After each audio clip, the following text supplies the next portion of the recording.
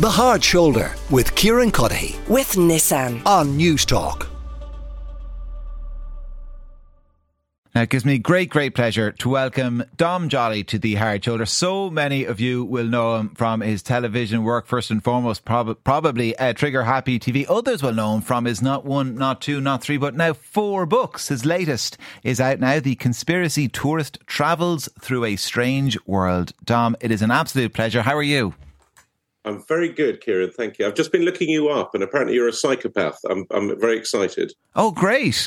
That's good. That's good to know. It is absolutely accurate, I have to say. Everything you read online about me, I'm sure everything I read online about you is equally accurate. No, apparently I read this thing that everyone in radio is a sociopath, which was amusing me because I'm about to go into radio, so it worries me slightly. But thank you for having me on. How often do people still come up to you and scream that they're in the library or the cinema? Well, actually, weirdly, people constantly shout at me, I'm on the phone, which is something I never actually said. No. But that's what's annoying. But I do get, I'd say 5-6 times a day, people will shout hello at me, and then their girlfriends will look at them and go, what are you doing? And then they'll have to explain who I am. And it just gets all so awkward. And I still don't have a good answer 20 years later. I'm just like, hello. But no, you know what? It's fine. I'm really happy I did something. But the big phone was not my favourite part of Trigger Happy, but it's good. Yeah, it is funny though. I guess it's the piece that kind of resonated most. Did it? Is that fair? Yeah, because I think what was interesting was that even if you hadn't seen Trigger Happy TV, you were aware of that thing. And actually, I chose a ringtone called Grand Valse, which I hated. And just as Trigger Happy TV came out, Nokia made it their default ringtone. And so every time it went off, actually, I'd like to claim that was some sort of genius guerrilla marketing on my point, because every time it went off, people just thought about Trigger Happy. But yeah, no, it's very weird. Yeah, there's a great scene in Father Ted where Ted meets the actor Richard Wilson, who played Victor Meldrew in One Foot in the Grave, and thinks, this will be hilarious. He'll think it's the funniest thing in the world if I say I don't believe it to him. Of course, Victor Meldrew then roundly thrashes him at some tourist attraction. But I not only have that, but I mean, I do, my surname really is Joly. So it's kind of like I've had it all my life. Speaking of Father Ted, I did Pilgrimage for the BBC with Pauline McLynn, who has become one of my, really, really, she's just such a lovely, lovely woman. So I wanted to give a big shout out to her. Yeah, that's nice to hear. Am I right in thinking, I mean, the fame that came with Trigger Happy TV, it didn't sit easily on your shoulders? No, I think if I'm good at anything, it's being a sort of disruptor, a sort of a rubbish punk, a kind of, sort of biting at the ankles of the establishment. And I didn't realize when I made Trigger Happy, because it was pretty much, I'd done some serious stuff before. I'd been a diplomat and I'd worked in Parliament, and I kind of had fallen into comedy. And then Trigger Happy TV happened. And I don't think I realized at the time how lucky I was and how massive it was. And then suddenly I came out of that, and it was suddenly like, what are you going to do next? You go, what do you mean? I've just made my first show. And I found it very uncomfortable. I think some people are born to be national treasures and move on to do massive, be on the juries of terrible shows and do charity stuff. But for me, it didn't really sit well. So no, it troubled me. But as a kid, I was a goth. And I think it's essentially, I'm only happy when it rains, really. So is that what didn't sit well, the success rather than the fame? Because they're different things. The fame is kind of notoriety. It's people, shouting hello at you on the street, I'm on the phone. And the success is another thing. Was it more the success? That's interesting. Well, I think it was the pressure of success in that I hadn't really chased success in the first place. And suddenly it was like, what are you going to do next to beat it? And I found that pressure bad.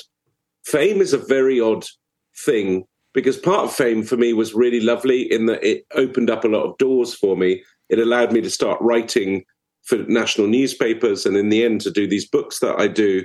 And I'm aware that that gave me my break. But I think if I couldn't write, I wouldn't be kept on. So I'm not worried about that. But there were downsides as well. It's very odd, fame. I mean, I could spend 3 hours, which you definitely don't have, discussing downsides and upsides of fame. Right now, I've got a very nice level of fame where people just nod at me in the street, occasionally shout hello, and people of a certain age laugh a lot because they're remembering something I did. But actually, I'm getting very excited now because now people come up to me and actually have read my books and really enjoy it. My favorite part of fame now, my last proper travel book, I walked across Lebanon, which is a country I grew up in. Yeah. And I had a lot of people then walking across Lebanon, which is not your average holiday, holding up photos of my book and sending me pictures of it. And that's a pretty incredible thing to think you write something and then people go off and do something because of that. So it makes me very happy. Do you still have, because your family are based in Lebanon, I think your dad was in shipping, was that right? And you left then when the Civil War broke out in the mid-70s. Do you still have an attachment to the country? Yeah, I didn't leave. I mean, I was there through the Civil War all the way. And then I left in about 79 and I didn't leave. My parents sent me to a boarding school in England with most of Radiohead and the current Tory cabinet, which was probably more frightening than living in Lebanon, to be honest. And I used to go back a lot. And then my parents divorced when I was 18.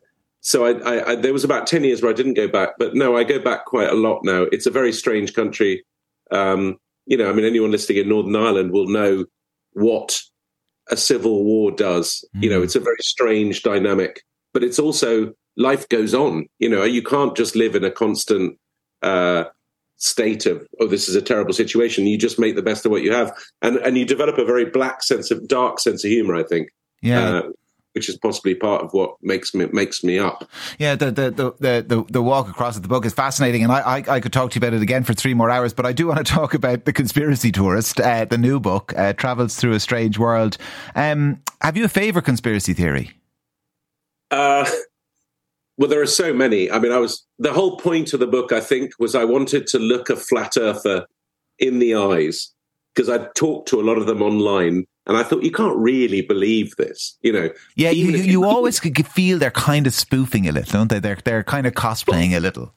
And actually, in a funny sense, it's one of the things I discovered, that flat earthism did start off as a sort of philosophical joke by some philosophy professors. I mean, obviously, before satellites were invented, flat earth was more of a realistic prospect.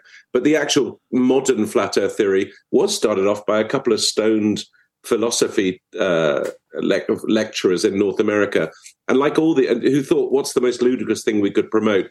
And like all these things, 10% of the people misunderstood it and took it for real.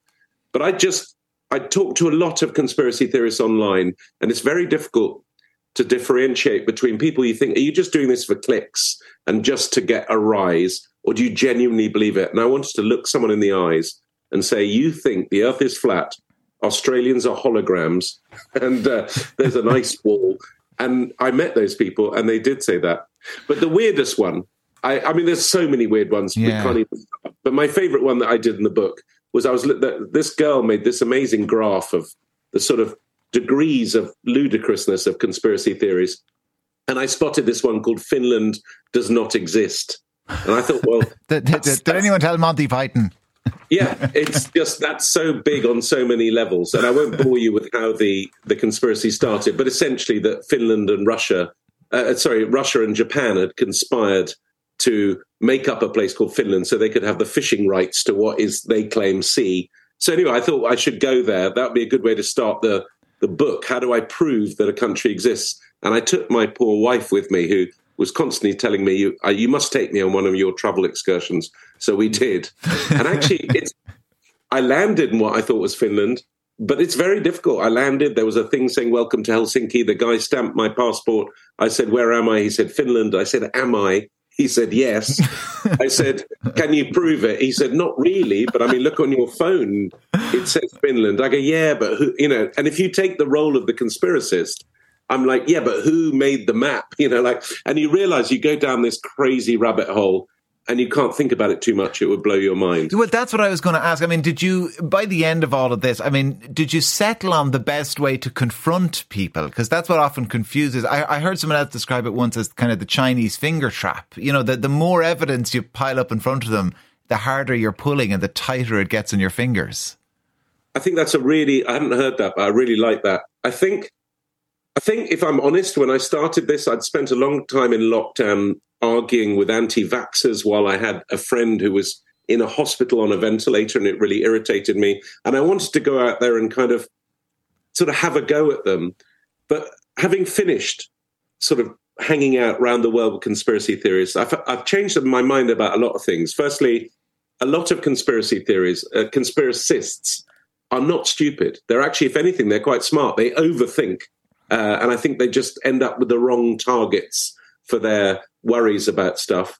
Secondly, even if you did want to kind of have a go at someone, say you've got someone in your family that has suddenly gone down some rabbit hole, there's no point. It's kind of like a cult. And the more you attack them or argue with them, the more they retreat into their bunker. So really, it's almost like an alcoholic. You have to let them hit rock bottom and find their way out themselves. What I learned, I think, overall, is that stuff happens. The world is chaotic. It's unpredictable. It's quite frightening. And as humans, we don't like chaos. You know, we like to have order. And conspiracy theories give you a certain sense of order, and it makes you think, oh, thank God, I'm not being picked on. There's not something random's happened to me. There's a reason for it. And it's rubbish, I'm afraid. The world is chaotic and random things do happen, but it kind of makes people feel better about themselves. And if you go online and start expressing interest in it, the algorithms just descend on you and feed you more and more stuff. So it's a fascinating thing, and I'm afraid it's a real modern problem. Yeah, it is, which is why the book is coming out at a real opportune time. So the best of luck with it, Dom. It's been a real pleasure. I promise if I ever see you, I'll tell you what, I'll quote Victor Meldrew or something at you instead, and you and I will get the joke. I won't scream that I'm on the phone. The Conspiracy Tourist is the name of the book. Travels through a strange world. It is Dom's fourth book. The others have been great reads as well. So if you are looking for something to get your hands on, available in all good bookshops. The Hard Shoulder with Kieran Cuddihy. With Nissan. Weekdays from 4 on News Talk.